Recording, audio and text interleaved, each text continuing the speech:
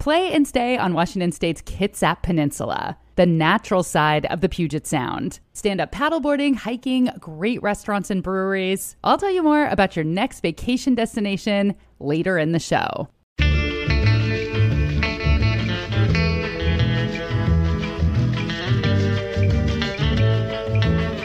I'm Rachel Bell, and this is Your Last Meal. Each episode will explore someone's perfect last meal to find out which food they find most delicious, or nostalgic, or comforting, or gluttonous. And then we'll take that dish on a journey to explore its history and more. On today's episode, fitness guru Jillian Michaels. She has a reality show on E! Called Just Jillian. And of course, she spent many years training contestants on The Biggest Loser. Get on the ladder! Are you ready to work? Are you ready to work? If you quit on me again, you go home and no one's gonna chase you. That's so scary.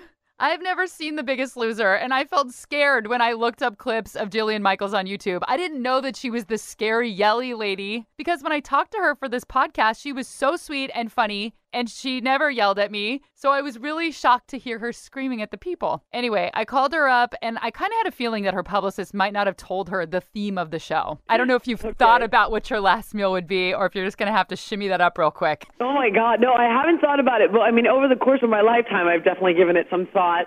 And I definitely think it would be a pint of Ben & Jerry's, a large fries from McDonald's, a Taco Supreme from Taco Bell. I mean, I'm dying, right? So like I could just, it's like, it doesn't matter. I could go until my gut bursts.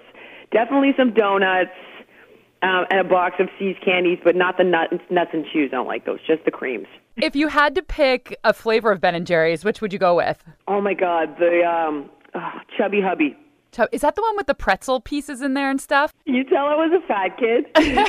Yeah, I mean, I don't eat any of that stuff anymore, but yeah, it's the chocolate-covered peanut butter-filled pretzels with peanut butter and fudge swirls. So let's focus on the ice cream then. What is the reason that ice cream would be your last meal? I mean, is there something like in your memory or like a comfort food? What is it that does it for you about that? God, you know, I've always just been big into peanut butter when it comes to my treats. The other stuff, though, like the fries or the Taco Bell or the See's candies, yeah, that was all just like white trash stuff from my childhood. The 80s were a wasteland, man. My parents didn't know anything about nutrition or health, and it's like, yeah, it was all Taco Bell drive-thrus and See's candies on Christmas Eve and complete debauchery. Do you ever think about these foods and dream about them? I mean, is it in your mindset that you're like, God, I just want to get through that ice cream pint? Yeah, for sure. I mean, without a doubt, like, I definitely will give my kids, you know, the ice cream or some See's candies from time to time. I try to keep most of the sweets I give them organic because it's not hard to do now in this day and age. Especially if you can afford it, there's really no reason that you shouldn't. But from time to time, I will get them, like, if I'm passing through the airport, I'll get them a little box of, like, See's candies, creams, and things like that because it definitely does have that nostalgia factor. But I personally gave up eating straight sugar like that about a year and a half ago. So I do dream about it, but I don't do it. I feel like I'm on the wagon. Normally, I tell people, hey, you know, it's all about balance, and if you have this many calories in a day, allow 20% of them to go towards treat foods. When you can, that you make those treat foods organic, as in, like, you know, no fake fat, no fake color, no fake sugar. But the reality is, for me, I mean, that stuff is addictive. It'd be like an alcoholic having one drink. I had a binge session with my mother-in-law's cake balls a year and a half ago around Christmas time, and I was like, oh my God, I've lost control. So I try to stay away from it now. The See's candy, it's interesting that you buy it for your kids too, the creams. It seems like you really are evoking some kind of memory. Yeah, it was always a grandparent, you know, peddling that stuff. And to this day, my mom, you know, does the exact same stuff with my kids. But it's always a grandparent, and it was like Christmas Eve or Easter. And it would be, you know, either the See's Easter basket or the See's Valentine's Day heart box or the See's Christmas thing, and it would sit on the table, like a 2-pound box of death. And so, but I mean, they're so, I don't even know, to be honest with you, if they're so good or if it's just like what I remember. But the Bordeaux and the butterscotch square, oh my God, crack.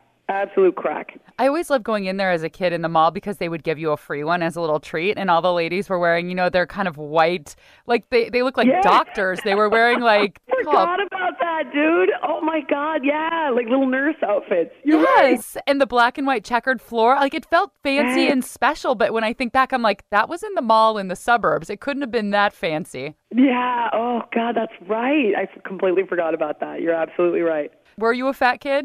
Oh, for sure. Yeah. No. Yeah. And the reality is, that's what makes weight loss such an interesting thing, right? Whenever you want to change an aspect of your life, it's truthfully quite simple, as in the steps are very obvious and straightforward. So you want to get healthy, all right, you eat less, you move more, you use common sense with your food choices, and that's it. But it's not easy. So it might be simple, but it's not easy, and that's because we use these coping mechanisms, be it food or alcohol or sleeping with the wrong people or spending money we don't have, because they provide us with something, right? And so for me as a kid, it was like a way to connect with my dad because he was also overweight, and it was a sense of control, a sense of comfort. So hell yeah, I was definitely a chubby kid.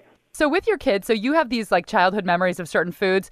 What do you think that your kids would connect with you? Like what is kind of your family food that you guys kind of bond over? Oh my God, here's the problem. My kids are being raised in, unfortunately, we're very fortunate to live in Malibu, which is great. But unfortunately, it's not very much like the rest of the world. So there are limited restaurant options out here, and they were raised on Nobu, and it's not because we're trying to raise these elitist children. It's just the only sushi place within an hour drive.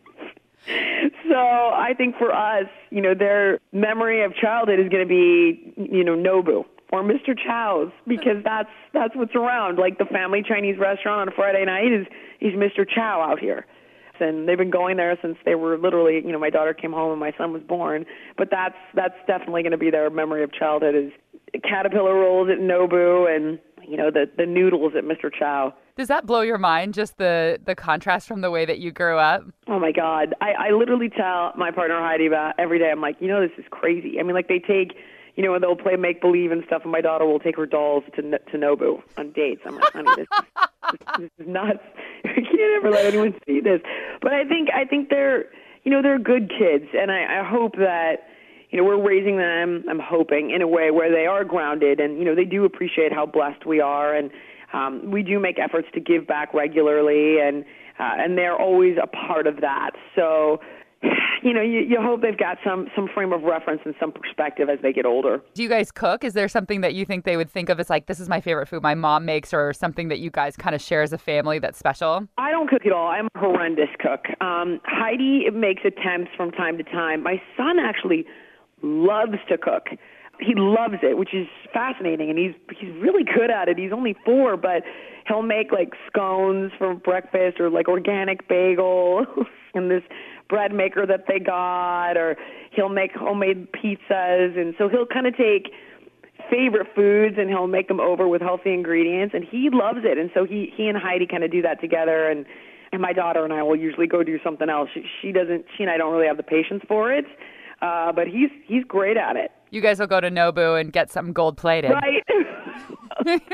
See? Not mean at all. Jillian Michaels did not yell at me, and I kind of loved her. I love how down-to-earth she is, and that she recognizes how ridiculous it is that her kids are growing up eating Nobu, which, if you don't know, is a very, very fancy sushi restaurant favored by celebrities. I did not know that Robert De Niro co-founded Nobu, and now they have 33 locations on 5 continents, from Moscow to Malibu.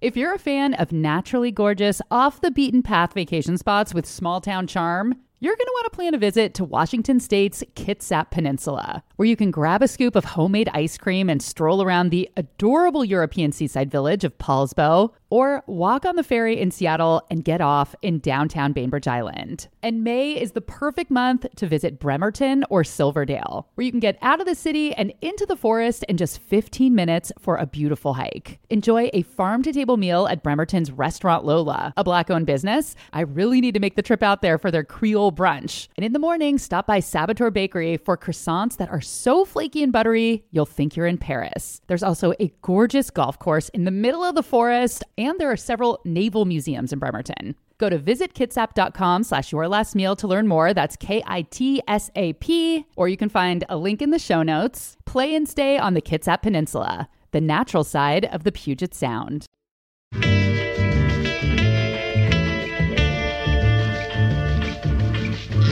All right, so focusing in on Jillian Michaels' last meal, I'm going to focus specifically on the Ben & Jerry's Chubby Hubby, which is vanilla malt ice cream with peanutty fudge-covered pretzels with fudge and peanut buttery swirls. I had never had this flavor before, but I did have an interview set with Sean Greenwood, who calls himself the grand poobah of PR at Ben & Jerry's. And an hour before our Skype call, the front door buzzed and a dozen pints of ice cream were delivered to the radio station. And this is the only reason why my coworkers like me. With a mouthful of peanutty fudge-covered pretzels with fudge and peanut buttery swirls and vanilla malt ice cream, I asked Sean the origin of Ben & Jerry's and the Chubby Hubby flavor. There really is a Jerry. There really is a Ben. The two guys started in 1978 when they were best buddies, really enjoyed eating, and figured they would either go into the bagel business or the ice cream business. And the bagel machinery was too expensive, so ice cream it is. That was their answer. So they ended up opening up a little scoop shop in Burlington, Vermont in 1978, made it through their first winter. Chubby Hubby was invented a little over 20 years ago, back in 95, and it was a suggestion from fans. A lot of fans have suggested Ben & Jerry's flavors, like a lot of the best ones that we've done, everything from chocolate chip cookie dough, Cherry Garcia, Chubby Hubby were all suggested by fans. So the creation that came from these fans was vanilla malt ice cream with pretzels, peanut butter, and fudge in it that they did. Do you remember the origin story of Chubby Hubby? Mm-hmm. It was definitely, a really fun one because it was kind of a practical joke that started with a couple of workers. Their boss was a big Ben & Jerry's fan, and so they wanted to play a joke on him. So they created this flavor in their own minds and then told their boss, oh, you got to try this new flavor. They had the name, they had the ingredients I was just mentioning. So they said, yeah, go, you got to find this Chubby Hubby ice cream. It's incredible. And so their boss, Tom, starts looking all around. This was in York, Pennsylvania. So their boss starts going like store to store and looking and saying, I can't find it. And so the ladies that were playing the joke on Tom went so far as to create the flavor, stir it up and bring it in a Tupperware at work and go, oh, here, we brought some in for you. Try it out. So he tried it. He loved it. And they, sent him out on a wild goose chase, again, looking for the flavor. Of course, it wasn't around, so there was nowhere to find it. And they finally, let him in on the joke. But they shared that with us, and we thought, what a great story. And it was a really good flavor suggestion of what they'd come up with. So we took their idea and kind of retrofitted it to be able to be something we could produce up here in our factory. And from all of that, that's how Chubby Hubby was born. Wow, so you guys did zero work on that product.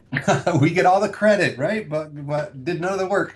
There's always a little bit of work that goes into how do you make thousands and thousands and millions of pints once there's a suggestion, because it's easy when you're at home and you're sitting in your own kitchen, you go, I want to put peanut butter in ice cream, that you put peanut butter in ice cream and try it out. But when you're trying to make it so you can then package it and ship it around the country, it's always takes a little bit more. So I'll give some credit to our team. They had to do a little bit of work, but they kind of had that one served up on a silver platter. And that's pretty amazing for these people that it started as a joke and now it's, one of the most popular flavors. Is the prize for doing that the fact that, you just get bragging rights, or did these ladies get like a lifetime supply of Chubby Hubby? They celebrated by launching the flavor in their hometown of York, Pennsylvania. So Jerry and Ben went down. We had this whole launch event in their hometown city, and we were so kind of smitten with the town. It was such a great town. Ben and Jerry went back later that fall as the grand marshals to their big parade that they do every year because it was such a cool place. So we try to bring some fun that way when we connect with people and end up having a great connection to be able to put the icing on the story that way. What is a failed flavor that you guys came up with and then it just did not work? It wasn't as good an execution as it was an idea. Well, to limit it to one would not be fair. We actually have here at our Waterbury plant in Vermont, as well as a virtual spot online, we call it our flavor graveyard. So if you actually come up to the plant, there are headstones in the flavor graveyard where you can see the dearly departed pint flavors and scoop shop flavors that have been out for years. So, we've had a bunch of bad ones. The worst one, I actually worked production in 1989 for Ben & Jerry's, and I remember we made sugar plum ice cream. That was a plum ice cream with a caramel sauce. And it just was not good. What's another one? Oh, God. We've had so many over the years. There was a peanuts popcorn flavor that we did that, like, the idea is kind of fun in terms of salty sweet, but it didn't really come out that way. And the popcorn just ended up getting in the ice cream, just getting kind of chewy and tasting kind of stale. So that wasn't so good either. We've definitely had hundreds of flavors that haven't made it out. And sometimes they'll be good for a year or two. Sometimes it's hard to track down the ingredients and keep it going. But there's definitely been ones like that where I remember we had played around with one at a time called fish bait ice cream that had gummy worms in it. But the gummy worms, when they'd freeze, got so chewy, you start eating a frozen gummy worm and you just chew and chew and chew and chew. So there's all kinds of reasons why flavors don't work out. But you have fish food. We do have fish food, and that one is nowhere near the flavor graveyard because that one is kind of, one of the best 10 selling Ben & Jerry's flavors around the globe. And it's amazing because we named it after our buddies that we love here, a local band called Phish with a P, P-H-I-S-H. And you can travel around the world and Ben & Jerry's fans say, I want that fish food ice cream. And sometimes they don't even know the band, but they've had the flavor at some point where they've kind of been traveling around the world. So that flavor we're not touching. That one is one of our best 10 flavors in the entire globe. What is in fish food? Fish food is chocolate ice cream, a marshmallow swirl, caramel swirl, and then it's got little chocolate pieces that are shaped like fish. Okay. Solid chocolate pieces, and they're specially engineered so they melt even when frozen. So it's not like it's not going to bust a tooth. So did I hear a rumor that Ben & Jerry are not a part of Ben & Jerry's anymore? You might have heard that rumor, but it's not true. They are very much still full-time employees of Ben & Jerry's. Ben & Jerry's was acquired in 2000, between 2000 and 2001. Unilever bought Ben & Jerry's. So the guys have maintained their role as employees. They're still around. They still kind of work on programs that really interest them, which are usually social mission, giving back to the community, and how do we serve our role as a business to be able to make a change in the world for the better. And so that's the stuff that they're really involved in. Let's not just make as much profit as possible. Let's try to do something good with the power of our business, and let's change the model that way of how businesses operate.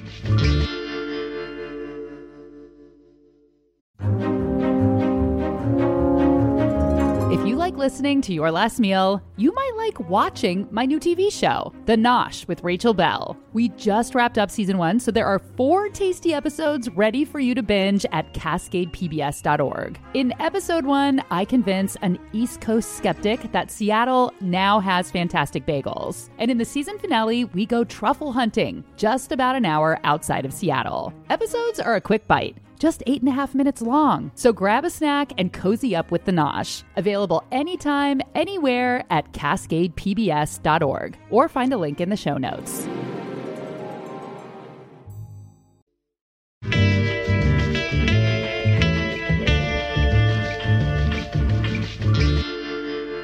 How often do you guys come up with new flavors, and do you have kind of a little special secret room where all the lucky people, their jobs are coming up with new flavors? We do have a room, and it's about 15 feet away from my office here, so I get to go over and volunteer as a taste tester very often. We've got a full team of folks that work here. We've got 5 people that work on developing flavors year-round is their job. We call them flavor gurus. So they get to work on new ideas for Ben & Jerry's flavors. Sometimes they'll come up with something totally out of the blue. Sometimes they'll be out and they'll get inspiration saying, well, we noticed peppermint is really making a strong comeback, or maybe it's something savory that they want to kind of fold into the mix. So it really will help to form kind of what the next Ben & Jerry's flavors are. And they'll work on these ideas and come up with anywhere from, dozens and dozens to well over 100 flavor ideas for the year. And they'll try to hone it down and kind of come up with their best 3, 4, 5, 6 flavors. And then we launch those very best ones once a year. So we're kind of working ahead all the time. It takes about a year to put together the plans and to have, all the sourcing ready so we can put that plant out on the shelf. What is the number one selling flavor? The number one seller right now is half baked. So that's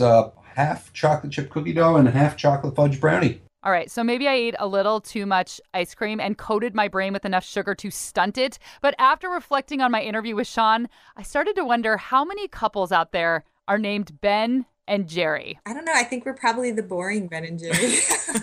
I posted my inquiry to Facebook, and within an hour, bam, I found my very own Ben and Jerry in Monroe, Washington. Hi, I'm Ben. And I'm Jerry. And what's your last name? Fodge. Fodge, Fodge. Just one letter off from fudge. And Ben and Jerry say they didn't even realize how ice creamy their names sounded together until somebody in one of their families pointed it out. And when they were getting ready to get married in 1999, Ben's mom threw them an old-fashioned ice cream parlor engagement party and taped their faces onto the pints of Ben and Jerry ice cream. Does it get old for you, or are you like, cool joke? No, I think I really enjoy it. Yeah. I think it's kind of funny. And it comes up at random times. It's not like all the time. Well, you can kind of use it as an icebreaker. So. Yeah, that's true too. An ice cream breaker, if you will. Ice cream breaker. Nice. I like it. Yeah. I like it. I think you guys have the perfect personality for it because you're just so happy and jovial. I feel like there could be some crotchety Ben and Jerry out there who just don't want to be associated with the ice cream at all. No, we like Happy. Yeah. Happy's good. Yeah. You guys are so cute. And that is Jillian Michaels' last meal. We also heard from Sean Greenwood at Ben & Jerry's and a real-life Ben & Jerry from Monroe, Washington. Original music by Prom Queen. And this is a pretty new podcast, so I would be so grateful to you if you subscribed and even left a review on iTunes so that more people can find us. I'm Rachel Bell, and until next time, this is Your Last Meal.